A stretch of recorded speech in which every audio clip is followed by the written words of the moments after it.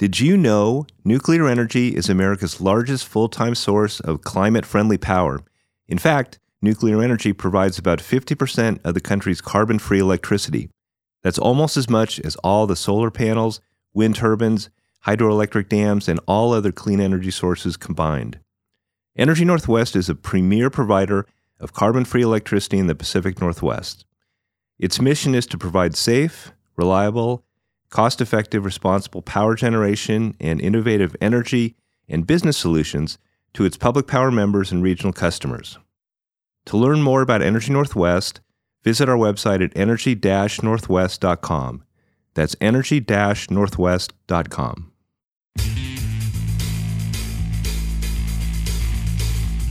Welcome to News Data's Energy West, a podcast about the energy industry today and where it's going tomorrow. Good afternoon, Energy West listeners. This is Jason Fordney, editor of California Energy Markets, coming at you today with the latest in energy news from California energy markets. I'm flying solo this week. Dan Catchpole is on a well-earned vacation, so I have a few topics to discuss today.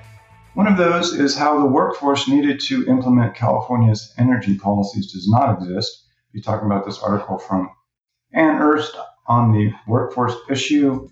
Then I'll be discussing a little bit of heavy-duty electric vehicles, an article entitled California EV Fleets Keep on Trucking from Linda Daly Paulson, talking about some new charging projects here in California for large trucks. And then finally, I have a new report from Cal Advocates saying EV integration costs much less than previous estimates. Be discussing that a little bit.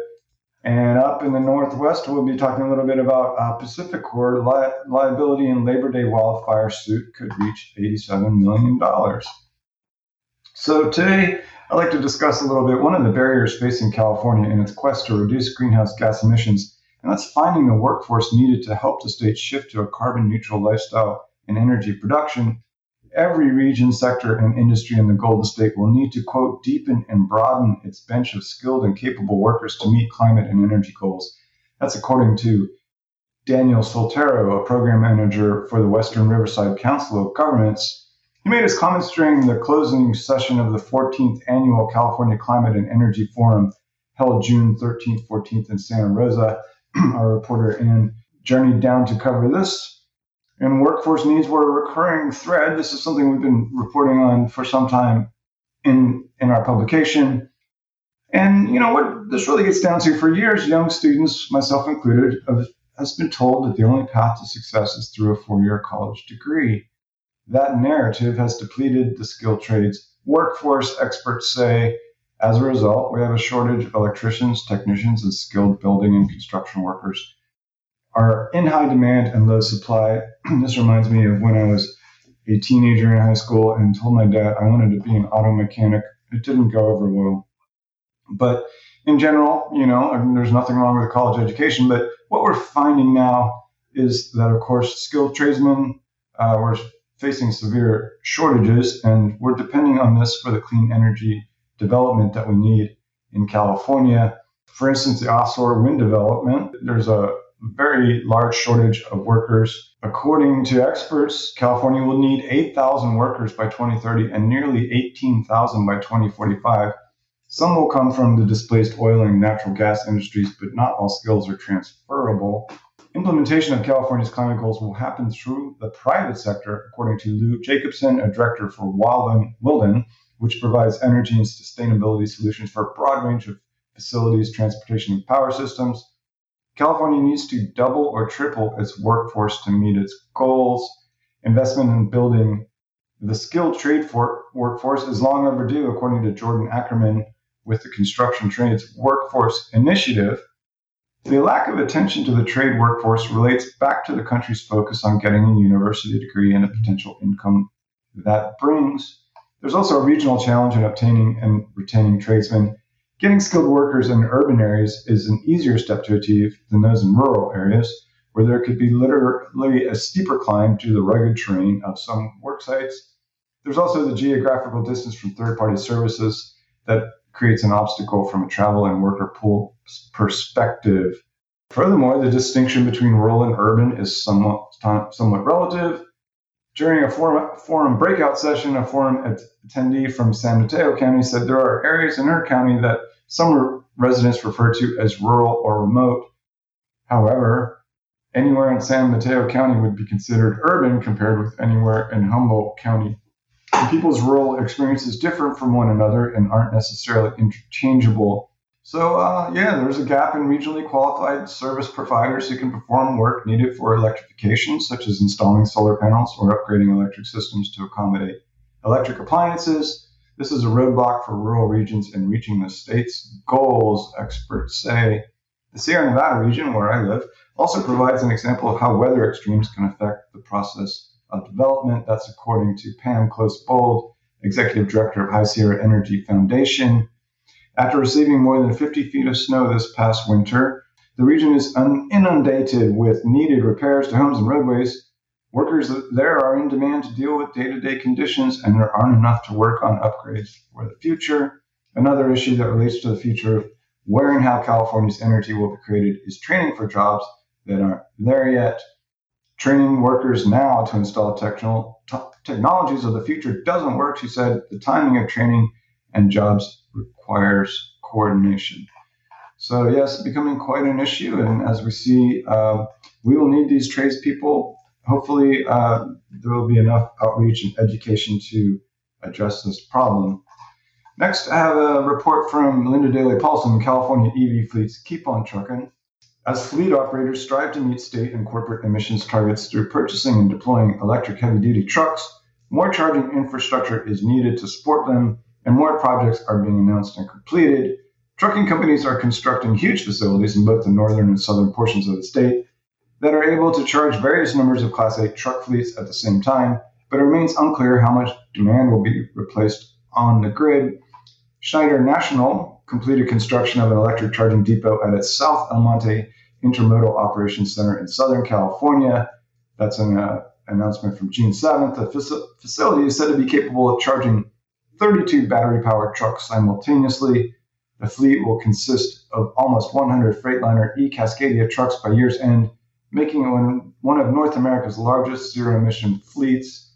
The e-Cascadia trucks have an almost 220-mile range, are capable of reaching 80% charge with 90 minutes. Here's a quote from Black & Veatch Associate VP Paul Stith. Quote, the charging site that Black & Veatch built for Schneider National has 4 1.2 megawatt power cabinets, totaling 4.8 megawatts to support 32 trucks charging simultaneously. We had a little trouble dialing down or really getting much response on what the total megawatt draw would be, sort of a peak draw when you have all the trucks charging. Strikes me as a huge load, and what upgrades will be needed. When asked about the expected load of that facility, Stith said, quote, as industrial loads, sites like this can take time measured in years to provision power, and we're working with fleets on temporary and permanent solutions to speed up the schedule, provide resilience by incorporating on-site storage and renewables. Over time, the flexibility of these distributed resources combined with significant new loads are opportunities to increase reliability and provide value to the grid. Schneider has been making deliveries for customers, including Frito-Lay, North America, and Goodyear, using these zero-emission trucks. The company used grants from numerous federal, state, and local agencies, both to build a charging site and to acquire the electric trucks. Meanwhile, in Northern California, innovative financing is being used to create a 96-truck charging depot in Livermore. The community choice aggregator East Bay Community Energy, in a June 13th announcement, said it is giving $4.5 million in financing to Forum Mobility for the project. The Greenville Community Charging Depot, with the name of this, is one in a series of charging sites Forum Mobility intends to build for drayage trucks carriers operating at the Port of Oakland. The 4.4-acre site is located off Interstate 580 in Livermore.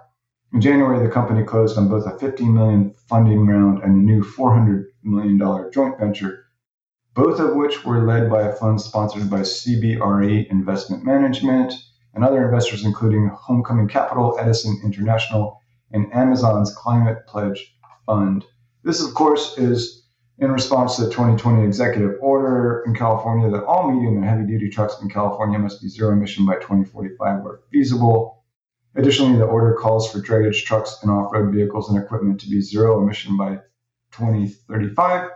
California Public Utilities Commission staff estimates that 150,000 DC fast chargers will be needed to support the projected 180,000 medium and heavy-duty zero-emission vehicles that will be on the road by 2030.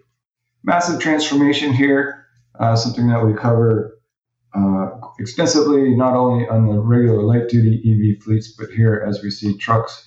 And to meet state goals, we're going to need a lot of power and a lot of infrastructure, but people are clearly working on this. Also, my story from last week, Cal Advocates says EV integration costs much less than previous estimates. This is an interesting story. I guess Cal Advocates, which is part of the California Public Utilities Commission's staff or offices, said the cost to upgrade the distribution grid in California to accommodate electric vehicles will be about 1/3 of previous estimates. The office, which represents ratepayer interests in California Energy Matters, said June 5th it is close to completing a new study finding out the cost to utilities to prepare for electrification will be $15 billion to $20 billion by 2035. There was a previous study, it was a Part 1 study in May by consulting firm Kevala to the CPUC, found the cost would be $50 billion, much higher.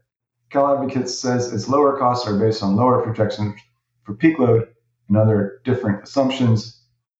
Cal Advocates says as purchases of electric vehicles increase, the grid will need upgrades. The new study is due to be issued in August. The study used registered addresses of every vehicle in California to estimate where EV implementation will occur, then calculated the cost of system upgrades that would be needed in those areas. Here's a post by Cal Advocates, quote, forecasting the cost of these upgrades is critical to better inform electricity distribution grid planning, understand the potential future impacts to electric ratepayers, and quantify the potential benefits of incentives designed to encourage EV owners to charge at off-peak times when electricity prices should reflect lower system costs. This new report from Cal Advocates used data, peak load estimates from the California Energy Commission's Integrated Energy Policy Report. And they said that the consulting firm Kevala, its findings were, quote, the result of its unique model and assumptions, unquote. Kevala found that the bulk of charging would occur around 9 p.m. Cal Advocates found that EV charging would happen in a more spread out fashion. It will be seeking feedback on the study from a broad range of parties and will also provide the study results to Kevala to help the firm refine results for its electrification impact study part 2. So I did talk to Kevala about this. I found it interesting. I was wondering if they might push back a little bit, but no, they're pretty, I won't say an agreement, but here's a quote from Trina Horner, the company's vice president of professional and advisory services. She said, quote, Kevala is pleased to see that its study has spurred other analysis of the impact of electrification on the distribution grid.